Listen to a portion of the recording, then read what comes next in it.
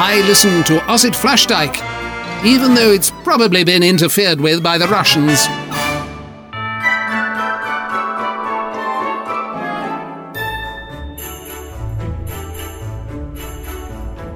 Christmas Eve 1931.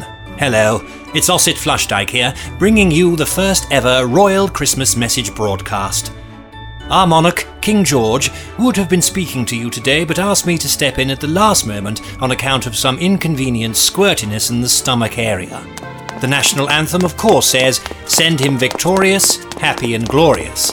For those of you concerned, as I am, about King George's welfare, I can tell you that he is still glorious, but not presently happy. So for the time being, he has asked that you would all change the words to "Send him victorious, not so very happy, but still really quite glorious," when you sing the national anthem going forward. "Your Majesty," I said, "that seems like far too many syllables," and he said, "Please ask Madeline for a new brush." So, for the avoidance of doubt, please know that King George remains, of course, our sitting monarch, but what he's sitting on right now is made of porcelain. Please continue to uphold him. Madeline will have to uphold him literally because he's steaming drunk. Now, it's been a very hard year for all of us unless you have lots of money and resources like King George and his family. We might want to cut that bit out, Jenkins. Sounds a smidge lefty. For my part, I've been on lockdown since March. There hasn't been any public health reason for this, it's just that Jenkins went away on holiday and I couldn't find the keys. I spent the first 3 months in the pantry, which was fine because it was full of food and drink and, mercifully, lots of empty cardboard boxes for my ablutions. I only left the pantry, in fact, when I realised the door opened outwards. From July onwards, there was still no Jenkins because there was a pay dispute and he'd unionised. So I spent a lot of time on my own on the ground of Flushdyke Manor. I don't mean on the grounds, I mean on the ground. I fell over in the garden and was unconscious for a bit. Come August, I was in hospital. Jenkins had returned to my service with a pay rise, and from September to now, I've been in bed at home. I'm not ill, I'm just in bed. Lockdown has meant, sadly, that I've not been able to hug as many people as I would usually try to, which has significantly reduced the number of complaints. Jenkins, I'm really enjoying this Christmas speech stuff. I'm sure His Majesty will let me carry on next year. There's been real struggle for people this year. All people, maybe not equal struggle, but proportional struggle, mainly based on one's tax bracket and where they were educated. For example, I was at dinner at Tiggy Barmcake Cuthbertson's last week and she looked at me and said, "Eton?" And I said, "Of course it's not. Does this look like an empty plate to you?" Yes, that told her. But King George and our grateful elected leadership would like to clap you very much indeed for all you have done and achieved in the face of everything that has been thrown at you. In my case, several large parsnips and a pear crumble were thrown at me at the Belgian Ambassadors. I don't mean the actual Belgian Ambassadors, I mean the Belgian Ambassadors, a pub in Norbiton. And so, wonderful, brilliant and resilient people of Great Britain. Brilliant and resilient. Those words rhyme. Jenkins, 1-0 to me. Your turn. Find something that rhymes with cabbage.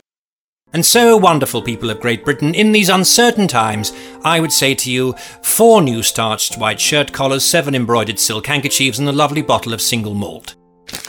No, sorry, that's my shopping list. I would say to you now, people of Great Britain, without any insincerity, privileged ignorance, or buffoonish insensitivity, thank you for all you've done and continue to do.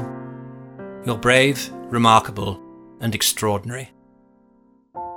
Now, more so than ever at this very special time of year, it's important that we continue to try to lift ourselves, lift others, be with others through their pain, hardships, and genuine difficulties, even when we may not feel very much like smiling. We remember fondly those we've lost this year, and we remember them with love. With your families, with your friends, with all your loved ones, whoever and wherever they may be. Be kind, be patient, and be peaceful. Merry Christmas. What do you reckon, Jenkins? I really liked that last bit. Jolly well done, sir. That was the Ossett Flushdyke Christmas speech. It was written, performed, and produced by Simon Carter, and starred Simon Carter as Ossett and Gideon Clear as Jenkins, announcer Bob Sinfield. Right, I'm off for a big Yule log.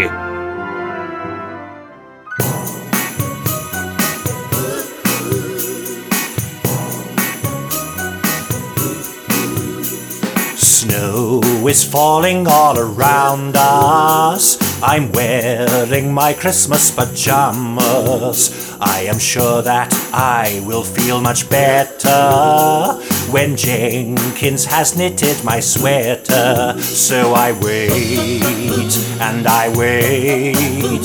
How much longer is it gonna take? 5 big crackers in a cardboard box, 4 thick pairs of silly Christmas socks, 3 mince pies to nibble for my tea, but that Christmas jumper's still eluding me. 5 more rows of fluffy wool to knit, 4 rude words, one of those was 3 rolls used, there are no more supplies. It's time for him to improvise. We need 1 more sheep, 1 more sheep, 1 more sheep, 1 more sheep. Now I am not sure I want to hear it, the sound a sheep makes when you shear it. And I find myself pulling at some crackers or watching it by Jenkins in the garden. So I try and I try, but all I seem to hear is Jenkins cry out loud. I've got 5 big cheeses and a lump of ham, 4 big cakes with fruit and marzipan, 3 big geese in my pantry, 2 big turkeys gobbling round my tree, 5 more screams and then a bleating sound, 4 more bars, it's wrestled to the ground, 3 more screams, I guess it's struggled free, but Jenkins has some wool for me from that. 1 more sheep, 1 more sheep, 1 more sheep, 1 more sheep. Until we're rocking round the Christmas tree, until I got you knitting next to me.